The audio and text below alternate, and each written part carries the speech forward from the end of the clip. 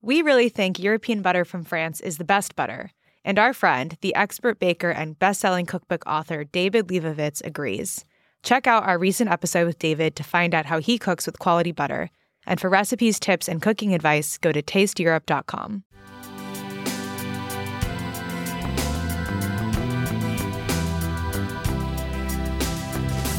And I got a note from Nora Ephron that day, the day that review ran, because one of the wonderful things about reporting the United States of Arugula is I interviewed Nora, and Nora wrote to me that day saying, I love your title, and I have a book coming out called I Feel Bad About My Neck, and we'll just see what he has to say about that.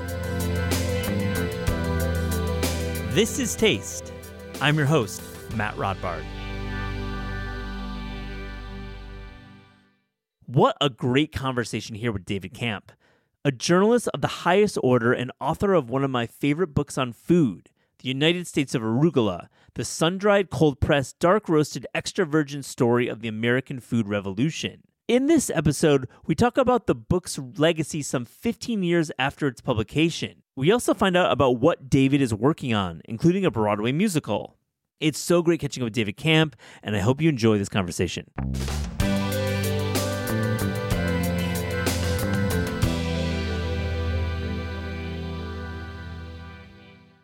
David Kamp, welcome to This Is Taste. What's up? I'm so happy to be here, Matt. I've just met you just now. You've got great shoes. Well, I'm sure because this is an audio medium that our listeners are going to be thrilled to hear that. They're going to be thrilled. But give us one line about your shoes because I really do think they're great shoes. Well, I have to preface it, but I got them on sale. Yeah, couldn't afford them others. They're Loro Piana cashmere shoes. They're like cashmere sneakers made of sweater material. And on a cold wintry day, which it happens to be, in case you're listening to this podcast in July while jogging in Miami Beach. Yeah.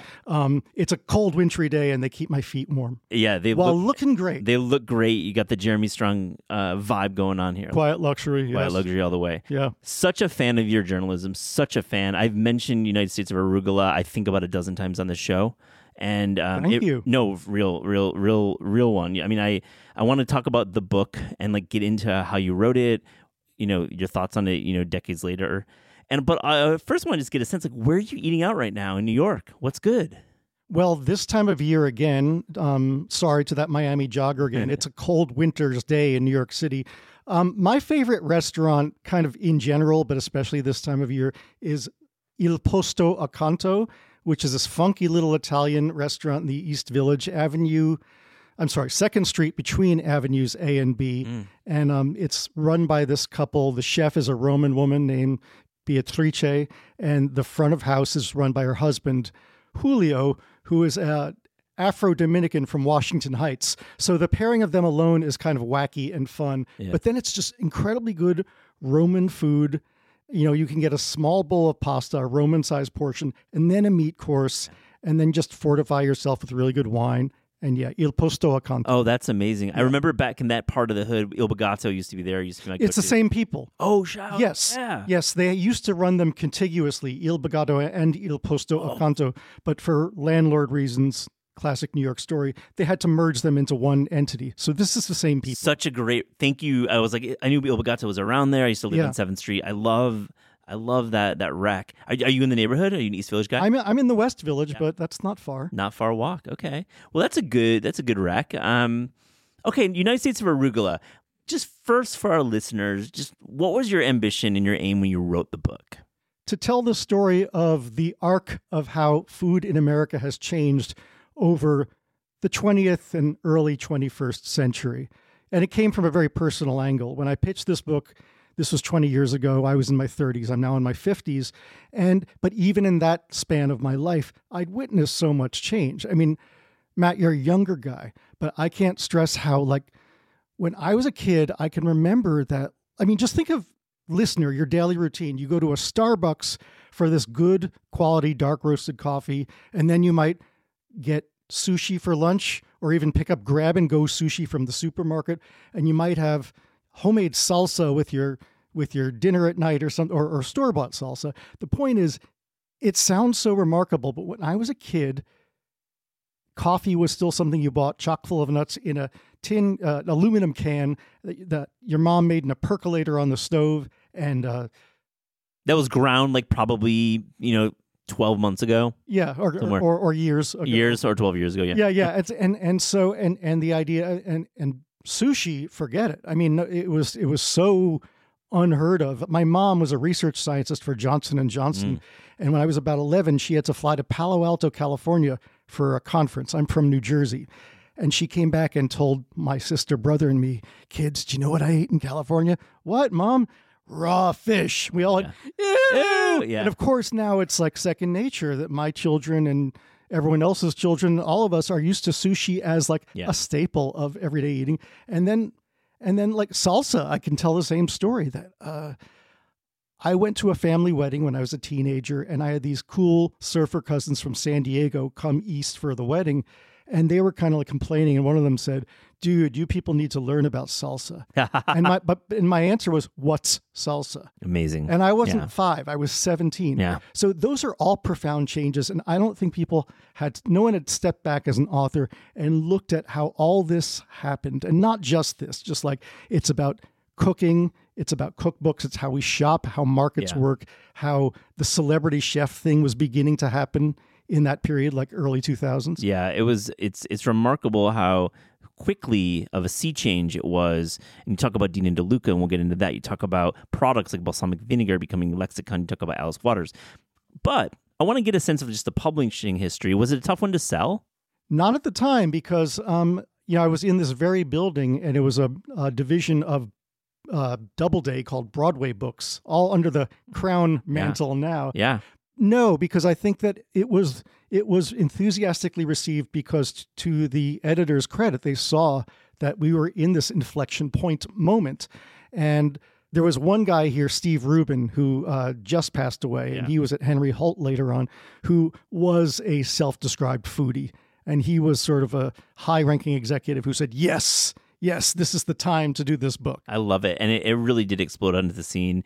And it changed the way, I think many journalists, like myself, younger at the time, journalists appreciated the history that maybe we didn't know about. And I'm so thrilled to hear that, because I wrote this book because I thought it already existed and was shocked that it didn't. Yeah. So I thought, well, someone better write it. Might as well be me. And you by trade, you're an editor at GQ. You and wrote Vanity Fair. And you were not like a food writer. You were a general journalist writing some really interesting profiles and work at Condé Nast. And you dipped into the food world, but it was beyond dipping in. What was the reporting of the book like? It was really thorough and arduous. It took a long time.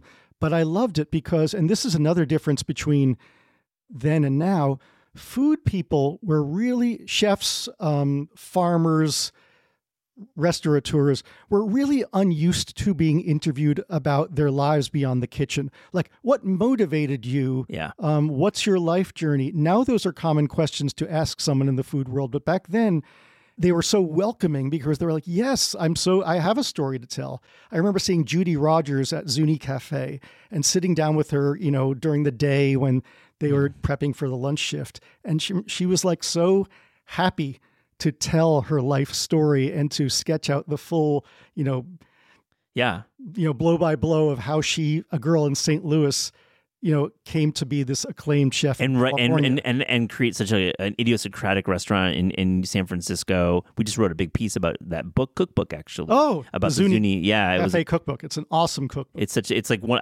We call it canon now. I mean, it's like one of the best books. It is. But it's interesting. You mentioned how these folks weren't used to being interviewed, and I have a similar sense when I started writing about food in the early 2000s.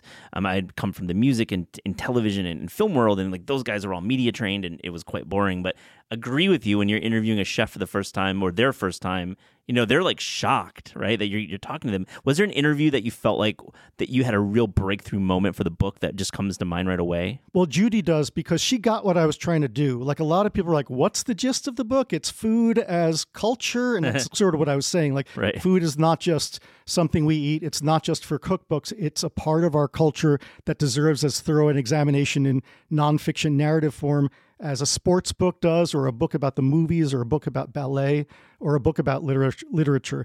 And she was the first one to 100% see eye to eye with me. She says, I know what you mean. Like, for example, when Paul Bocuse was on the cover of Newsweek in 1976, and then she went back to her office and had that issue, which she loaned to me because that was valuable research. Like she was talking about inflection points in her life that where she saw that food was, leaking from the recipe page onto the front page. Yeah, that's a very famous article. Is about the French Nouvelle movement. I think Roy Sokolov wrote it for Time magazine. Well, I believe. Aren't we knowledgeable, Matt? Well, I'm not trying to name drop.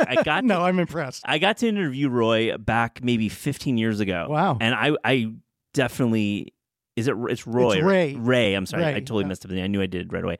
Ray. I got to get Ray in the studio. He's an interesting guy. Anyways, let's talk about being a little early. This book I felt was before its time. I hope that you take that as a compliment. I mean, we've got, these Julia Child all day. It's been covered forever. James Beard book, Jeremiah Tower documentary, The Chez Panisse Family Tree. There's dozens of people who have cookbooks and are celebrities. You're writing about all of them, and they're not celebrities in the moment. It's just an interesting... Do you feel you were a little early with United States of Arugula? Absolutely, because it came out in 2006 and the paperback in 2007. It got great reviews and it did really well, so I'm forever grateful for that. That's all good.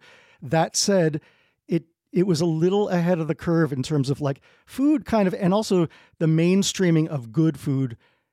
And that mediaization of good food really changed in the years to follow. Like, I remember talking to Tom Colicchio, who's now this top chef star, and he was feeling guilty about even expanding craft from like one restaurant to three. Yeah. And look at him now. I mean, and Padma and all. I knew these people then. Yeah. And Danny Meyer too. They're all talking about, I don't know, like, should I just have one restaurant? And then boom, that's all immaterial. When a few years later. So you're absolutely right that I think that I was writing about something that was coalescing into a juggernaut, but it wasn't yet a juggernaut. I mean, but even though you were early, and I'm glad you said it was commercially successful, I'm glad to hear that. There's something about being there first and being there early that you can never repeat. I mean, do you feel like these stories that they told you then maybe have changed over history, like revisionist history almost? Well, yeah. I mean, like I said, I have no regrets because it was virgin territory, meaning first of all, there were no publicists. You could just call people. I would just call the main line of the restaurant and say, may I speak to the chef, please? And they'd put the chef on and say, I'm David Kamp and I'm doing this book about food history. Yeah. Can I come by? And the answer was almost always yes. Yeah. And of course, and then they fed me as well. And so it was really convivial. So that was great. And the other thing is getting people at that time when they were still young and active enough to have full memories. Like, the Chez Panisse scene, a lot of the people who I interviewed for the book have only in the last 2 years died. Yeah. And so I got them 20 years ago when their memories were still relatively fresh and they were able-bodied enough to like show me physically how they prepared things. And so that's important too. And that's like a bit of advice I would say to anyone who's a journalist about writing a book is that if someone says, I'm available for an interview, hop on the next plane, train, or whatever to meet that person, because you've got to seize the moment. Because I've had that. Julia Child agreed to be interviewed for the book, but then passed away before I could get to California. Oh, yeah, man. Oh, rough. Yeah. But let's go back to Chez Panisse, because I think, and Alice Waters wrote a bit about it in her memoir, but I think your scenes in your book paint this really vivid picture about a group of people. They weren't just hippies. They were like living a life of... It was like art and farming coming together in this very unique way. Paint that picture for us. Well, it's the 60s. Yeah. It is a hippie era, and it's a counterculture. Counterculture is almost more important than hippie. Better. Meaning there was a lot of like rebellion against their parents' generation of norms and behaviors. And actually, another way my book was early is that I got a lot of flack for talking about people's sex lives and sexual preferences, because that seemed at the time, 2006, to be a violation of the etiquette of how you talk about food people, as if their sexuality had no bearing on who they were as people, right? And how they fell into the food world. And so Chez Panisse was Alice Waters talked about this. It was very much sexual liberation played into her approach to the sensuality of food and who could do what task, meaning that you didn't gender who was a front of the house person and who was a chef and who was a sous chef, how that was all those roles were redefined. Yeah, and her relation with Jeremiah Tower, which I think is a rich text, could be a real its own film. I feel its own scenes. Right, Yeah. but I mean, so much of it, and it came out of protest. Students for a Democratic Society, where on the Berkeley campus in California, and a lot of the Chez Panisse people were Berkeley people, and indeed the restaurant is in Berkeley. So it was a lot of this folding of idealism, rebellion, kind of back to the land ethos, which is partly absorbing French culinary tradition, which is much more, we take fish from the river and we take grains and vegetables from the ground. But radical in a restaurant setting, particularly in the 60s and 70s. I mean, think about putting like the farmer's name on a menu. Yeah. Chez was probably one of the first in the country to do that. Yeah, absolutely. Yeah. Laura Chanel's goat cheese. Yeah. Like that was first of all, goat cheese by itself was another thing that most Americans were not eating. It was only a European thing. It's sort of like my mom talking about raw fish. If you said to the average American, this cheese is made from the milk of a goat, people would go, ew.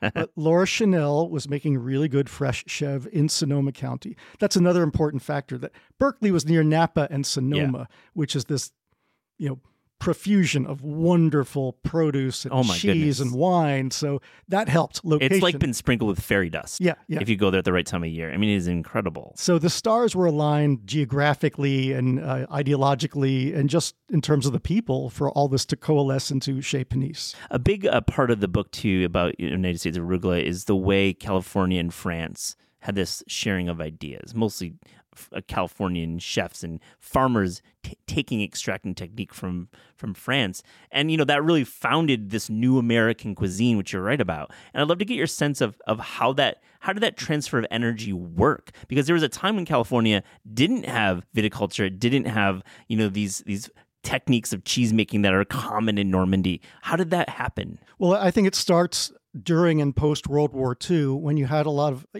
of GIs like stayed over after the war ended just to eat some French food, or even like during the celebrations, the French, this really happened, would feed the GIs, and they developed a taste for French food. Oh, this stuff is good. And then post-war prosperity, suddenly people have disposable income. And there's now airplane travel that becomes affordable to the middle class, not just the super rich. And so you can travel to places like France and Italy and Spain, but especially France.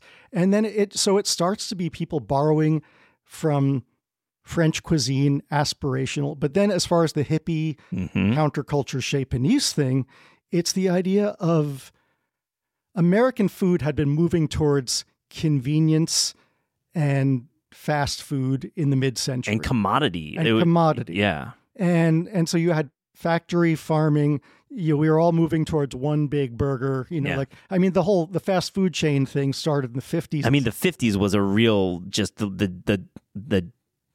dip in our culture, in our food culture. Right. And even in my early childhood, my mom was a really good cook, but kind of almost at the kids' urging. We wanted those things. We wanted Hamburger Helper. We wanted Rice-A-Roni because they were advertised on TV as these convenience foods until we realized that they were crap compared to what we could really have. But that thing, that realization is thanks in large part to visionaries like the people on the California scene, who basically what they did was they appropriated the French idea of using what's fresh and using what your locale gives you, whether it's coastal and it's from the sea, or whether it's farms or whatever, and using that. And so California cuisine in a lot of ways was a mimicry of French methods, but using indigenous ingredients. Really, really well said. And then let's pop south to Los Angeles, because that is also part of your narrative and what's happening with Michael McCarthy in that world. But give a sense of like how LA, maybe a decade later, became a different type of progressive food movement. Well, it's similar, actually. It's actually the same. A lot of the same people, like a lot of Chez Panisse people migrated south, like Jonathan Waxman, who is now here in New York. But what they did was they took it even further away from France. The Chez Panisse and Bay Area scene still was kind of quasi-French food. Yeah. And the idea of Waxman and Michael McCarty, who opened the original Michael's in Santa Monica, was we don't even have to aspire to be French. We can just make solid, roast chicken that's a native roast chicken to this area, and we'll use the best ingredients and the best razor clams and scallops and what have you, and just prepare them in an unpretentious way. It's radical if you think about, our food culture now, and younger listeners might be like, well, this is like everywhere. You go to, Topeka, and there's like 5 places that do incredible farm-to-table cooking. But back then in the 70s, it's like not everywhere. It's remarkable. I can't stress this enough. Like that, I could remember when things happened. I can remember when balsamic vinegar happened. Yeah. Meaning one day it existed, it didn't exist, and the next day it did. I remember when Tuscany happened. I'd never heard of Tuscany until I was 20. My image of Italians and Italian food was Sicilian. Of course. I didn't know it at the time, but I knew it was Southern Italian. It was red sauce and mangia, all that stuff. I did not realize that there were like 18 other regions of Italy with their own distinct cuisines. Yeah, and it's a great segue when you talk about balsamic vinegar to the story of Dean and DeLuca, and that sticks with me. Your reporting around the founding of this influential store and how the buying there really did shape this new movement of food retail. And we talk about food retail all the time on this show, and I think our listeners may appreciate how you dove into Dean and DeLuca about how they brought these products to not the masses, but to a very specific style of consumer. It's downtown New York City. It's a certain level of wealth, but still a very influential part. I want to hear about that reporting, but also, man, what a fucking sad story about Dean DeLuca, the way it died. Yeah, because, the Joel Dean and Giorgio DeLuca and their third partner, Jack Chiglick, sold the business, and then it passed through several pairs of hands, and it just, that's what happens. Yeah. I mean, they deserve their payday, but you kind of wish that whoever inherits that legacy honors it. But we've seen time and again that's not usually how it turns out. In fact, I know the guy who owned Murray's Cheese, Rob Kaufeld, and he sold it to, I think, the Kroger supermarket chain. And so far, it seems to be doing well. Like I see it in supermarkets, little kiosk, and they're kind of honoring the ethos of Murray's Cheese. But it doesn't always work that way. And Dean and DeLuca is one of those examples where it just went down the tubes. So, and Rob, get that guy talking. Wow, I got to get that guy on the show. Oh, yeah. He's really cool. But let's talk about the founding of Dean and DeLuca and what that meant, and what was it like to bring, it wasn't just products from Emilia-Romagna, but it's products from all over Europe and all over Asia to a store. Right. Well, I'm glad you mentioned Europe and Asia, because here's the thing, is that the story, I alluded to it earlier, of American cuisine in the mid-century was assimilation, meaning we were burgers were the ideal, the cookout, barbecue, that was the ideal. And Giorgio DeLuca was a guy whose dad worked, before the World Trade Center existed, there was a Washington Market, Washington Street, on the Lower West Side of Manhattan, where vendors would buy and sell fruits and goods imported from other countries. Giorgio DeLuca's father is an Italian foods vendor, and he grew up ashamed of bringing his soppressata and radicchio to school because it was seen as weird or stinky. And same with Asian people that I had interviewed. They said, like, I would bring my fermented kimchi to school and people would wrinkle their noses. Yeah. So I was like shamed into bringing peanut butter and jelly. Nothing wrong with peanut butter and jelly, but there was this big thing of, it's gross and not American enough. Yeah. Giorgio DeLuca had this realization that this stuff was good thanks to Joel Dean. Giorgio DeLuca, when he's a young man, he's living in this like lower flat in a brownstone. The upper flat is occupied by a gay couple, and that's Joel Dean and Jack Chiglick, who are both American. And they were just that cultured gay couple, mentor couple that every young person who comes to New York dreams about. Yeah. And Giorgio DeLuca, even though he's a New York City native, he realizes that they're saying, no, that stuff that you're raised with is awesome. And we think that there should be, a shop. And Jack Chiglick is the guy who had the design eye and created that sort of very spare, just, aluminum rods and bare white walls. That merch is like worth so much money. And also he stepped aside and allowed alliteration to happen. In the name of alliteration, because Dean DeLuca and Chiglick or Chiglick Dean DeLuca wouldn't have worked. Nope. So he said, I will step back, and Joel's my partner and my love. Guys, you can have the names on the business as long as I'm a full partner. It's really, really cool story. But the point is that they became adept through design and just like reframing things that no, these foods from Italy and Asia are awesome. And Giorgio was the front man, the sales evangelist, who would stand there in the original store on Prince Street and hustle his wares as samples to passersby. And this is when Soho was not the Prince Soho. and Broadway. I mean, it's like such an iconic like corner, and it's not that now. No, but this is even before that. There used to be a one where the Apple store is now. No, it's actually that's Spring Street. It was Prince. Oh, Prince, you're right. It was Prince, but it wasn't the Apple Store block. It might have been One West. I got it. The point being, it was on Prince. It was the original one was on Prince Street on the north side, and it was smaller, but it was so beautiful and so sensual. When you walked in, if you went one direction, it smelled of fresh coffee, which was again not a common thing then. And in another direction, you would smell these cheeses that you'd never smelled in an A&P supermarket, you know? Do you get a sense of how the buying worked? Because I know you wrote about it in the book, but maybe there's like the way that, Dean and DeLuca was able to import products. There was no, internet, obviously, and it had to be done in a very different way, I'm sure. It was very face-to-face retail. And in fact, balsamic vinegar, you can't say that one person made it happen, but Giorgio DeLuca is as responsible as anyone. And he told me about how he went to Modena looking for something else, and then someone clued him in, you should talk to this guy about his vinegars. And he said it was a rainy night. He had to drive up to the top of a hill in bad weather, and some guy he meets in this house sprinkles out of some, amphora or something, like some ancient...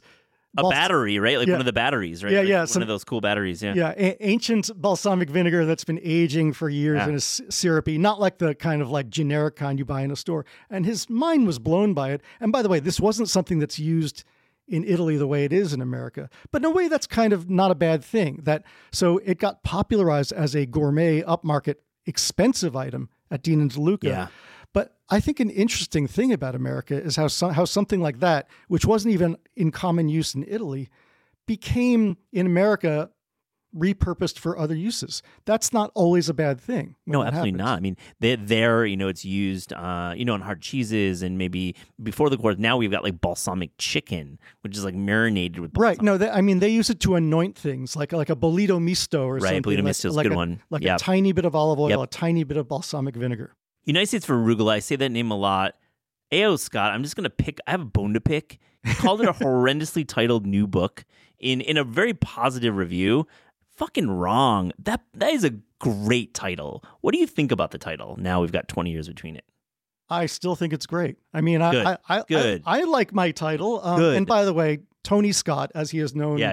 To friends. He's not my friend, but he's a guy I respect as a writer, and I'm grateful to him for his review because it was a really positive review. That said, a lot of people picked up on him calling it horrendously titled, and I got a note from Nora Ephron the day that review ran, because one of the wonderful things about reporting the United States of Arugula is I interviewed Nora. She was one of my first interviews, and out of that interview came a friendship that endured right till she died. And Nora wrote to me that day saying, I love your title, and I have a book coming out called I Feel Bad About My Neck, and we'll just see what he has to say about that. Oh my God. And that book became a huge bestseller. And so we kind of commiserated over, like, look, we both chose weird, wordy titles, and we prevailed. Have you ever thought about a documentary project tied to this book? Yeah.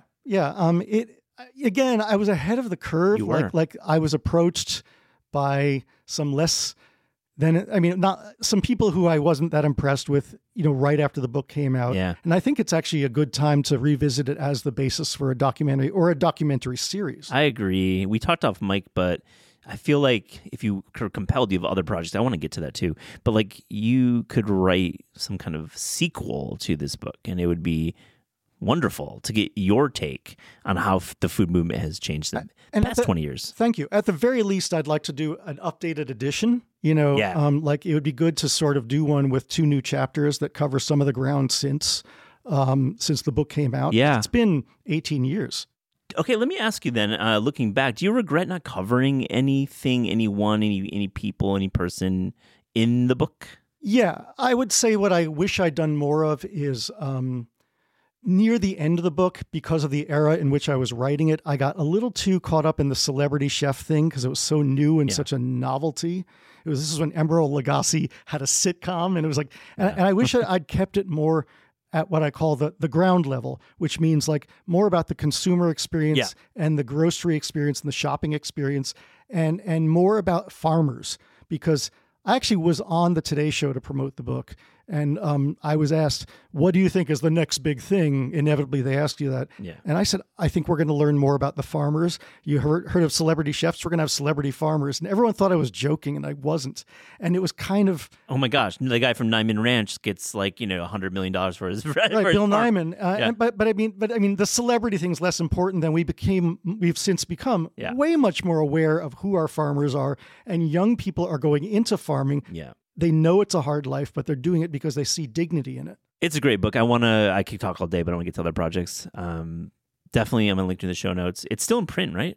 Oh, yes. Yeah, it's still in print. How dare you? I mean, I looked it up last night. You can buy it on Kindle, you can buy it everywhere. So you should buy this book. If you're a fan of food history, definitely pick it up. Let's talk about Ruth Rogers. You're working with her, famous British chef and restaurateur. You're working on adapting her podcast into a book. What's it like working with Ruth? She is the most wonderful person in the world. Just to contextualize for your listeners, Ruthie, we call her Ruthie. Yeah, Ruthie is. Ruthie is actually American, but she married Richard. Right. She married Richard Rogers, the architect. 100% forget about that always. The guy who designed the Musée Pompidou in Paris, among other amazing buildings. And he died 2 years ago. They'd been together almost 50 years. Yeah. She's an American who moved to London with him because he was from Britain. And with Rose Gray in the 80s, she opened this, originally it was a canteen for his architecture practice, but it sort of grew into like one of the most important restaurants in London, if not the world. And Ruthie has a podcast kind of like this one. It's just very convivial, easygoing, except her friends, because like Nora Ephron, she's a collector of people, of like amazing people. Yeah. And so when she has people on, it's like Michael Caine, Paul McCartney, like Lorne Michaels, Tina Fey. Yeah. The list goes on. What is the draw to Ruthie then? I mean, I'm curious because I do realize and recognize her ability to bring some huge names. Is it the restaurant status in the UK, or is it just her ability to be friends? It's a combination of those things. It's like the River Cafe I would say it's akin to the Union Square Cafe in New York City, in that they both came up in the same time. Both Ruthie and Rose and Danny Meyer were non-Italians who revered Italian food. And they wanted to sort of bring their version of Italian food to the public, and had huge success and expanded as a result. Ruthie, like I said, Ruthie and Nora Ephron have in common that they have the bandwidth to maintain 10,000 close friendships, genuine friendships. Like I have maybe 40 friends who are truly close friends, and then I maybe have another 200 people who are acquaintances. They are unique, powerful, dynamic people who have 10,000 friends that are real friends. And also, because of their dynamism, some of them are the most notable people in the world. Yeah. Great answer. We call those people fabulous. Fabulous. Exactly. And so this, just briefly, this is something I do sometimes. I help well-known people out with their books. And Ruthie just wanted to turn her podcast into a book of stories that well-known people tell about food journeys. And it's not just, here's what I like to eat now as a rich person. It's like, Michael Caine, I was born in poverty in South London, or the director Steve McQueen, 12 Years a Slave, saying, I was born in a West Indian community in West London, and we had no money, but my mom was a great cook, and she knew how to make a great Jamaican, stew chicken and stew fish. Oh my gosh. And so they have these stories about, really, really vivid, life-affirming stories of their food journeys from infancy to the present. God, shout out to Steve McQueen. I love Small Acts. That series on Amazon. Yeah. Incredible. In fact, he said Small Acts is like a tribute to his childhood, and a lot of it is like two of the episodes of Small Acts are about food. Oh, they are. I know. I love them. Yeah, the Mangrove Restaurant one. And there's an episode called Lovers Rock. Lovers Rock's my favorite. And mine too. Wow. And they both have big food elements that come out of his really, really fond memories of the community he grew up in. So Ruthie is basically just like putting you on an email with these people? and you're getting to interview them, or how's that work? Well, it's mainly working with Ruthie on. I mean, we have transcripts, but a bit of that too, and a bit of can Wes Anderson clarify what he meant when he said, and then we go to Wes and so forth. That's really, really exciting for you as a journalist to be able to like tap in with these people. I'm sure you're learning a lot about these different ways people eat. Right, and very few famous people, notable people, came from wealthy backgrounds or privileged backgrounds. Yeah. So you hear a lot of really rich stories of humble origins, and almost the more humble the origins, the better the stories about the food. You're an interesting guy, David. Thank you. You're just an interesting guy to talk to. No, I mean that because you're a journalist, but you're a lyricist, which means you write lyrics for Broadway plays, musicals, and you're working on a show with John Leguizamo called Kiss My Aztec. I mean, first off, what does a lyricist do? I'm so fascinated in this. Well, I actually, as a kid, always wanted to be... I wish that I was alive in that period, like the 30s and 40s, when lyricist was actually a job. Like George Gershwin had his brother Ira write all the words to the songs. Yeah. And there's so many, like the guy, Yip Harburg, he was the lyricist for the Wizard of Oz songs. And I love the internal rhymes. Like there's just a real cleverness. It's not that far off from humor, which I also write, because you're basically trying to be really economical while having a greatest impact, especially in a live show. Because in a live show, unless it's Hamilton and everyone already knows the soundtrack, most people are hearing the song for the first time. So it's not like a radio song. If you're a lyricist for the stage, you have to write a song that's going to get across the very first time the audience hears it. And so you have to be very clear. You can't be garbled. You've got to be clever enough for the jokes to like register and get a laugh.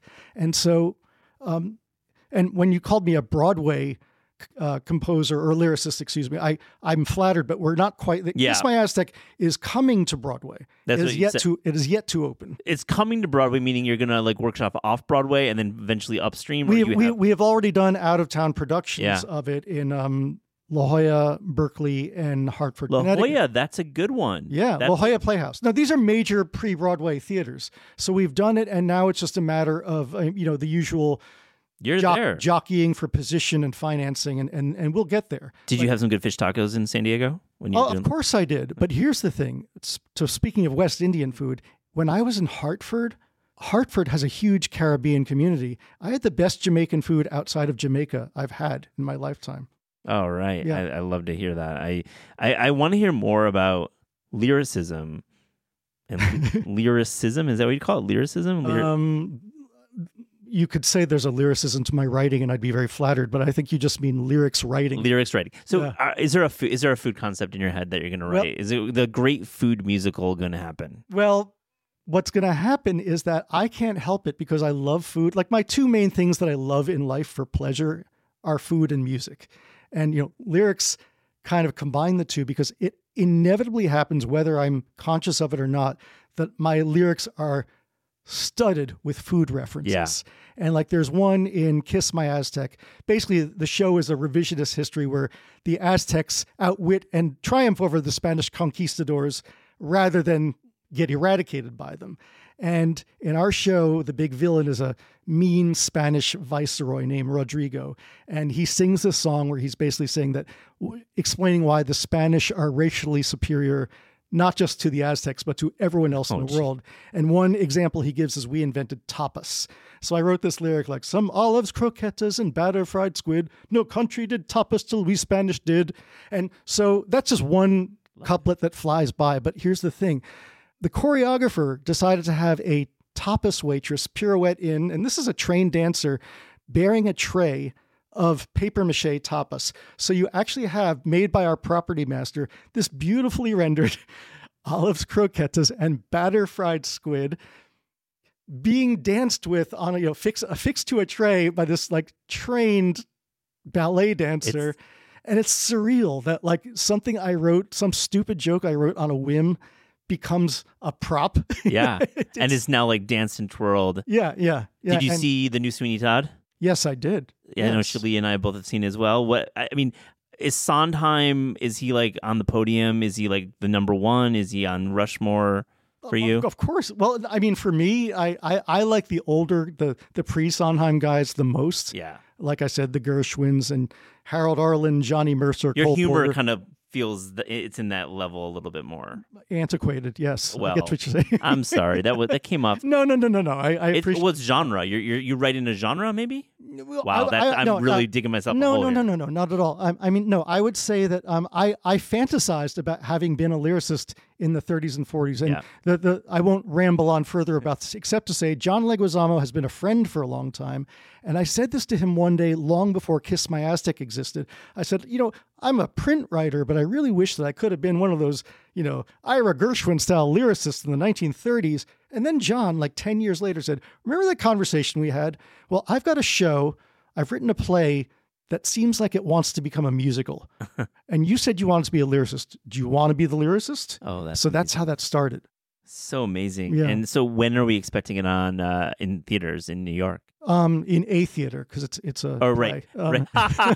You called me out. A theater. I guess I was thinking it was going to upstream from Upright, but you've got a Broadway house already. Yeah, I mean, probably late this year, or even more likely 2025, because it takes a while to bring everything together. Oh, that's so exciting. Yeah, I'm thrilled. Wow, I love that so much. On This Is Taste, we asked Esther about their discerning taste. So to close this conversation, here is a rapid-fire, fast and furious taste check. David, are you ready?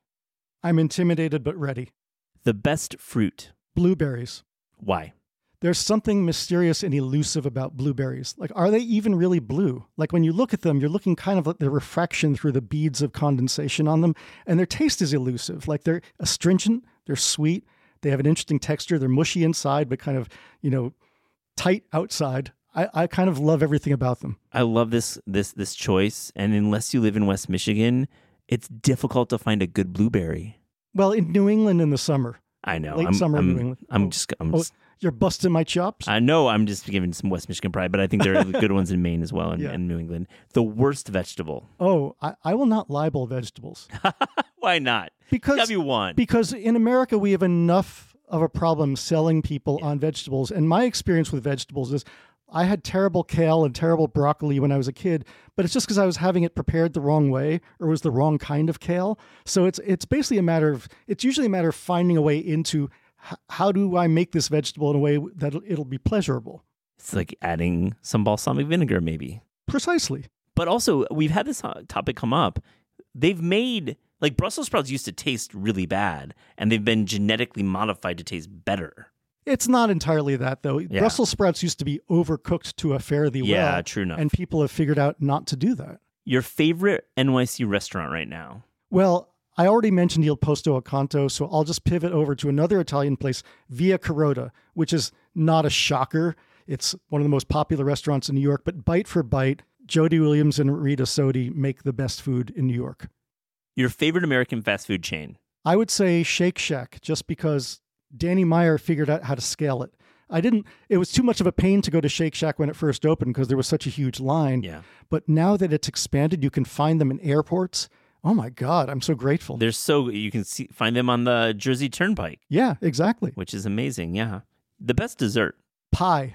I love a fruit pie. I love a pecan pie. I love a key lime pie, a maple walnut pie. Can I briefly tell a story about my love of pie? When I was a kid, we used to have to take these standardized tests in first grade, like a proto-SAT. And there was one question which said, rank desserts in order of which is the best. And this shocked me even at age 6 or 7, because they were asking for an objective answer to a subjective question. And the three things were ice cream, cake, and pie. And there was a right answer. No. I'm not kidding. And I had pie, cake, ice cream, because those are my personal preferences if I had to rank desserts. I had the wrong answer. That's incredible. The correct answer, the quote-unquote correct answer was ice cream, cake, pie. You have to write about and I sound like a Gen Z person. Yeah. Saying that it was a different time isn't enough. I love it. I was traumatized. Oh man, Shot's taking. I love this. No, but can you research this actual test? It was they called it the California standardized test, but it was given nationally. You have to find this. An aptitude test for first graders. Your favorite cookbook of all time? Of all time? Yeah. Woo.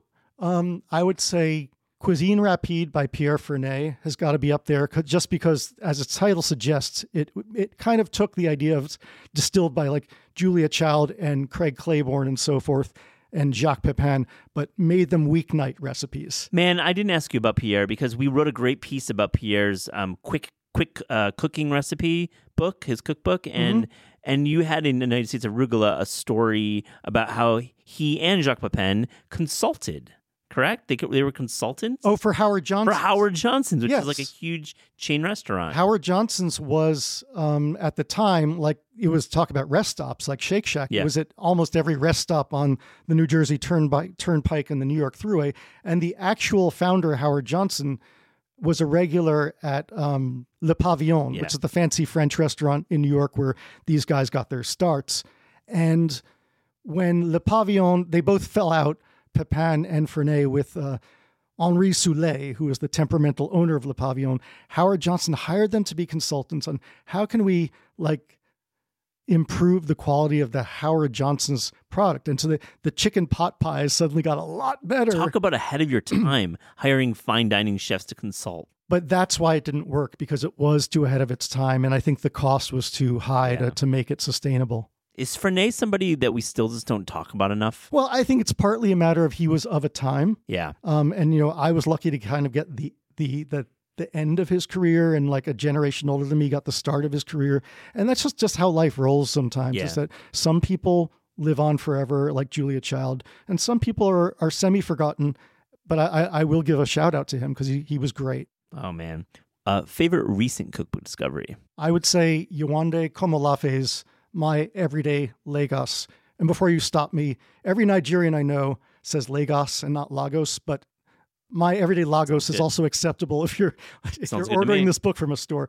She writes for the Times, along with like Melissa Clark, and her recipes are just so great in the everyday paper. But the cookbook focuses on her Nigerian heritage, and it's just like for me, it's just another thing that I can add to my toolbox of approaches, like jollof rice. Just knowing how to make that, and I don't necessarily have to apply it to a full-on Nigerian dinner, but I can use that, as a complement to something else I make. Great call. We had a great episode with Yewande on this show, and it is a really terrific book. It is one of the best of the year. Great call. A couple more. Your favorite city to visit outside America for the food? This isn't quite a city. I'm going to say Jamaica, which is a small country, but you can't say Kingston because it's really the whole of Jamaica. I really have grown to love West Indian food, and Jamaica is one of those places where if you go, eat the local food because it's never as good elsewhere as it actually is in Jamaica. I'm talking about the jerk chicken, where they're making fresh over an allspice wood fire that's been burning for 300 years.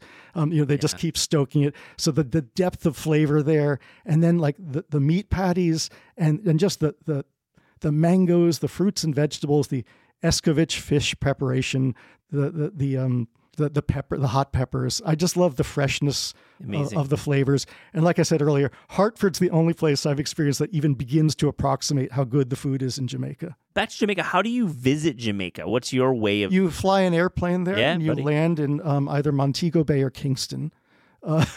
Honestly, I had a really good initial exposure to Jamaica, there's a place called Treasure Beach, which is southwest Jamaica. It's St. Elizabeth Parish, which is way less touristed and less enclosed. Like you're in the communities, as opposed to if on the northern coast of Jamaica, you're sort of in a fortress, a tourist fortress. And the great thing about Treasure Beach is that you're among the population. You can kind of casually walk around and discover things, which is my preferred way of doing it. Great tip. I appreciate that. A couple more. A cuisine you would like to learn more about? Indian cuisine. I'm from central New Jersey, and when I was a kid, there was just beginning this wave of Punjabi immigration into the towns near me. I was in a town called Highland Park, and Edison and Woodbridge, neighboring towns, got really, really huge Indian populations really fast. So I liked Indian food from the outset, but what I've come to realize as an adult is that I was only having Punjabi food. And again, it's like I was saying about Italy. Every region of India has its own distinct cuisine. And like my son spent an internship at the Taj Palace in Mumbai. Wow. And he was telling me about the food there, which is completely different from Punjab food. And then there's, Rajasthani food. There's Chennai food, which is more seafood based and whatever. There's just so much variety. And I know I'll only ever scratch the surface, but I'm into that. It's a great call. Last one, your favorite sandwich? Open-faced tuna melt. Is there a New York City destination to acquire, order, and eat the sandwich? Well, my favorite one was University Diner on 12th and University Place. It's now a Sweet Green. FU gentrification. I remember that space. I never went there. I'm very bitter, but Eisenberg Sandwich Shop had a really good one too. And the guys who have taken it over, now it's called S&P Lunch. They do a very faithful version of the Eisenberg tuna melt. Yeah, the S&P Lunch guys are really operating at the highest level. I appreciate what they're doing. I mean, it's a little groovy now, which is problematic. Not the food or the employees, it's the client base. Yeah. I liked it when I was the youngest person there. Yeah. Now I'm the oldest person there when I go. I know. I loved going to Eisenberg's. The food never really hit the mark, but it was such a beautiful experience. It actually did hit the mark for me. For you had a good experience there. David Kamp, what a pleasure having you in the studio. Thank you so much for joining This Is Taste. And Matt, I am so grateful you had me here.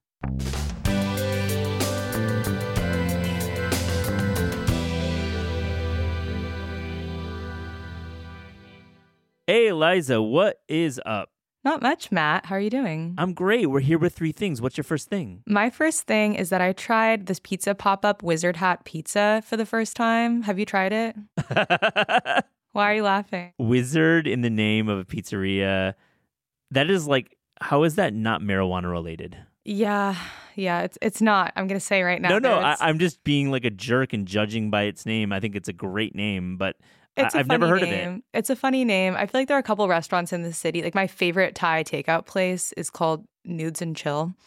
And every time I recommend it to somebody, I'm like, please, like, just stay with me on this. It used to be the people that did Look by Plant Love House, if you ever went to that place in Prospect Heights. I love that place. I'm sad about that place leaving, and I thought that name was intense. Yeah, I liked that name. So they do, this is not even my first thing. They do Nudes and Chill. It's the exact same food. It's really good, but the name just seems like it's like a meme restaurant, So whenever I tell people about it, I'm like, stay with me. So Wizard Hat Pizza, stay with me, is a pop-up in Flatbush that this guy, Josiah Bartlett, is doing.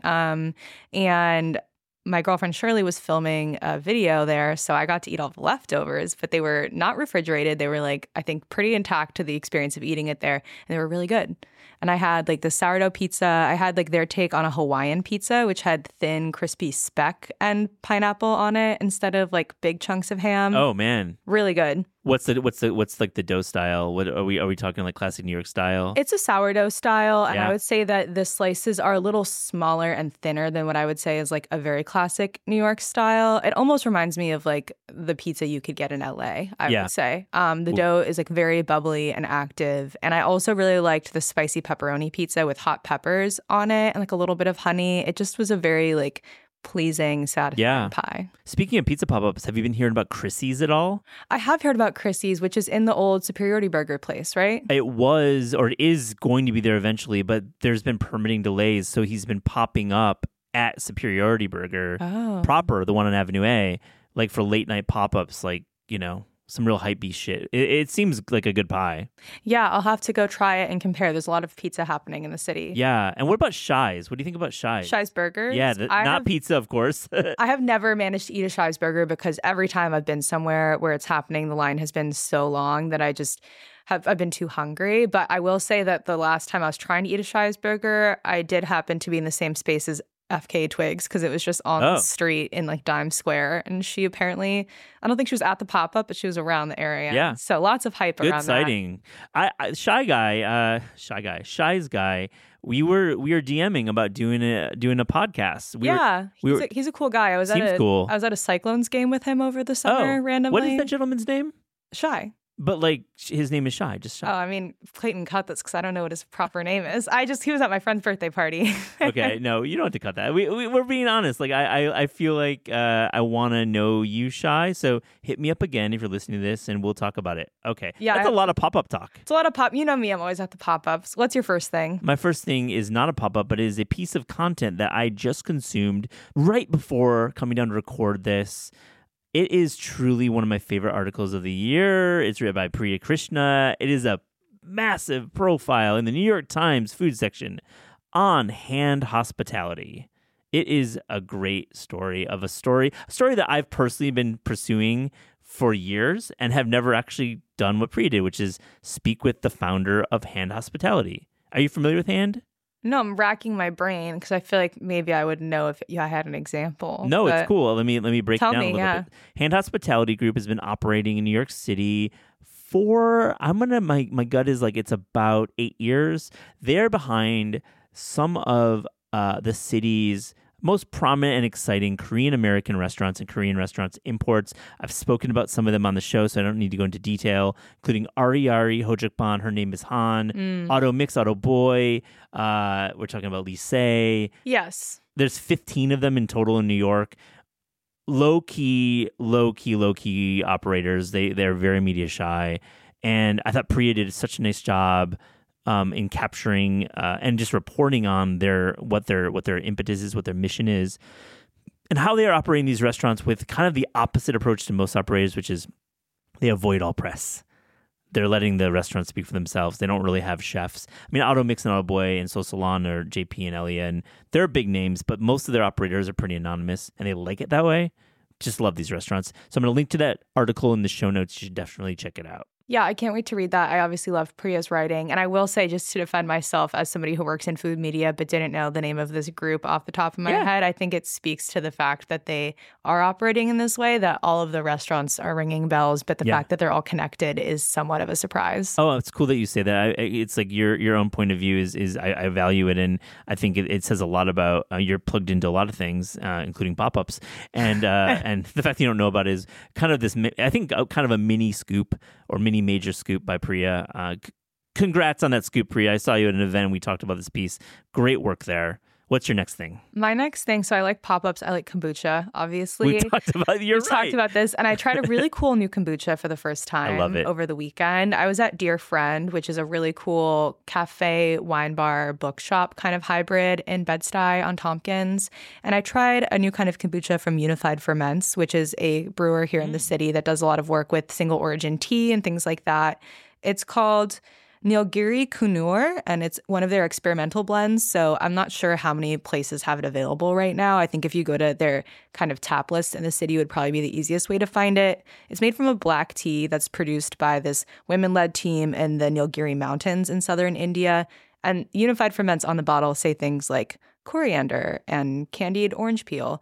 But I took a sip and I said, Arnold Palmer. Oh, wow. It really tastes exactly like an Arnold Palmer to me in a fun way. Such a great compliment. So like there's a little bit of sweetness, but not too much. In the glass, it's very opaque and cloudy and looks like it would be kind of a heavy drink, I would say. But then when you sip it, it has a lot of this kind of citrusy flavor with that black tea. And I think that's something I really like about kombucha brands when they use single origin teas and really kind of let that speak, because kombucha is fermented tea, but so many brands are just throwing in a lot of juice. So I would definitely recommend, in general, I like Unified Ferments, and I think this one is pretty cool. Love that tip. And I think when we talk about NA, we sometimes do, except for you, forget about kombucha as like a category that is exciting. And it's tea adjacent, of course. Unified Ferments does their kombucha in wine bottles, and they have beautiful labels. And I actually do bring bottles to my friends who don't drink when I'm going to a dinner party or something, just because it does feel kind of celebratory and it tastes a lot like what I would say a natural wine could taste like. But without the booze. I mean, without the booze. I hope I'm going to... You wrote that great NA piece, the beverage piece last year. Let's do the kombucha piece. Oh my God. I would love to do the kombucha piece. I feel like every couple of years, someone lets me write a kombucha story. Well, but there's no allowing. You run Taste with me, so let's do it together. Let's do it. There's cool things happening. I love it. What's your next thing? I want to call out a book that is being published in March that we're publishing here, and we're going to have the author on the show. It's called Vegan Mob, Vegan Barbecue and Soul Food, written by Taria Gordon with Corsha Wilson. I saw Corsha last week, and we talked about this book. It's really cool. Are you familiar with Vegan Mob? It's a Bay Area food truck and restaurant group. I think I've seen this on Instagram, but I love Corsha's work also, so it seems like a cool collab. It's really cool that she, Corsha did a terrific job working in concert with this restaurant group, and what they're doing is vegan Calmex. And what I like about the book is it's very cookable. I would say they lean into the Impossible Burger, fake chicken patty ground beef realm, which I think is great. I think when we're talking about cooking plant-based, there's two ways to go. You could say everything from scratch, or you could say using some of these products. And I'm not going to judge either, but I think for me, personally, I would cook more from this book. And the recipes are just off the page, jumping out. And, they're doing, I would say, like a loaded nacho, buffalo chicken fried mushrooms, and even a vegan gumbo. And I just love the way this book is put together. Of course, I look at the cover and interiors. I'm like, man, these photos are amazing. I'm like, who's the photographer? And of course, it's Ed Anderson, who shot Food IQ and I know well, and he just is able to make many things look absolutely delicious. Vegan Mob is the name of the cookbook. Oh, I can't wait to listen to that episode. Yeah, it's going to be fun. We're going to record it remotely, or maybe they'll come to New York. Well, stay tuned. It'll be coming out this spring/summer. What is your last one? My last one is not food related, but I'm just really liking the new TV show, Mr. and Mrs. Smith, and I want to talk about it. Let's talk about it. I feel like I've heard a little bit about it.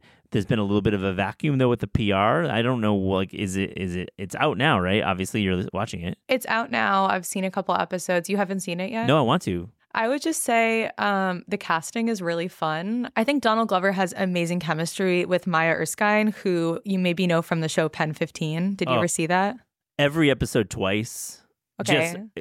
Was so sad they killed that. It was like one season short. I honestly could only watch one episode of that show because it made me so uncomfortable. Because if you're listening, you haven't watched the show, it's a comedy where these two grown women are playing their 12 to 14-year-old selves, probably, but everyone else is an actual teenager. It's masterful. And this is kind of in your age range a little bit, zone-wise? The time that they are in. Yeah. But it's so uncomfortable comedy, and it's really awkward, and I just can't really it makes me uncomfortable to watch. But it's really cool to see Maya go from doing that to playing essentially a cold-blooded killer spy who's been set up with Donald Glover, which if you watched the Mr. and Mrs. Smith movie, this is kind of in that same ecosystem, but different. But I think it's really cool. And it seems like a lot of the Atlanta crew are working on this show, which is just so evident, even before you get to the credits, in terms of the writing is so tight and super fun. And I would just recommend it to everybody if they need something to watch. I love the pick and the fact that Atlanta crew is working on it. I mean, the filmmaking in it, this series Atlanta is just on a different level. I think some of it was quite challenging, which I think makes great television. I'm sure we'll go down that route with this. I just think it's a highly inventive plot structure in Atlanta. Yeah, it's super cool. And also the look ahead at Mr. and Mrs. Smith has some of the craziest cameos and just actors in it, Sarah Paulson, Michaela Cole, Paul Dano, etc. It just seems like a really fun show. I love it. It's Amazon can just add a zero to every paycheck and just get people of all types to work on their shows. Yeah, I love that. And also I think just Donald Glover as a showrunner, people I think are rightly wanting to work with him on it. And I would imagine that he produced this with the intention of starring in it. And I think it was a really smart role for him also because he's just kind of killing it. And the clothing is also really fun as a side note.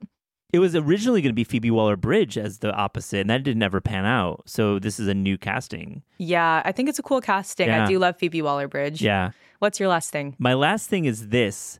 We're recording this on February 6th. February 7th marks the 8th birthday of Taste.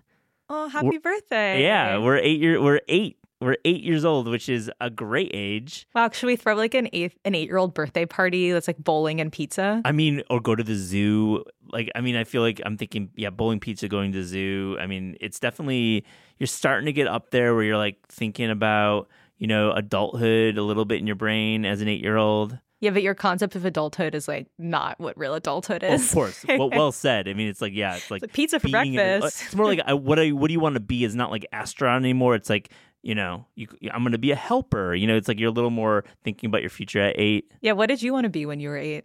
When I was 8, I think I wanted to work for the Chicago Cubs. Whoa, I mean... / live across the street from Wrigley Field. That's the dream. / just watch baseball games from the rooftops all day. For me, at 8, the big city was Chicago. I didn't know what New York was. It was not on my radar. It was a general idea. And of course, I hadn't been to California. It was literally the big city was Chicago. So I wanted to move to the big city at 8. That's cute. How about you? What did you want to be at 8? I'm trying to think about this. I loved to play make-believe and pretend. So I think I maybe was in an actress era. Oh, yeah. even though I don't think I actually wanted to do that. I think it was just for fun. But I do remember I really wanted to live in San Francisco because I grew up in LA and my mom's family is from the Bay Area. And that would be like the big city we would get to go to that wasn't LA, right? Because I think even as an 8-year-old, I was like, well, I can't live at home as an adult. That would be crazy. Which my parents are listening to this and they're like, yes, you can live in LA as an adult if you want. Oh, I love it. But yeah. So yeah, 8 years. It's amazing. We had a launch party at Joy Luck Palace on February 7th, 2017. And it's been a great run. And Eliza, we've been working together on Taste for a couple years now. Shout out to Anna Hiesel, Tatiana Batista, Talia Baiocchi, some of my old colleagues. But getting to eight feels like a moment. It's not like a round number, but food media and media in general is certainly not healthy.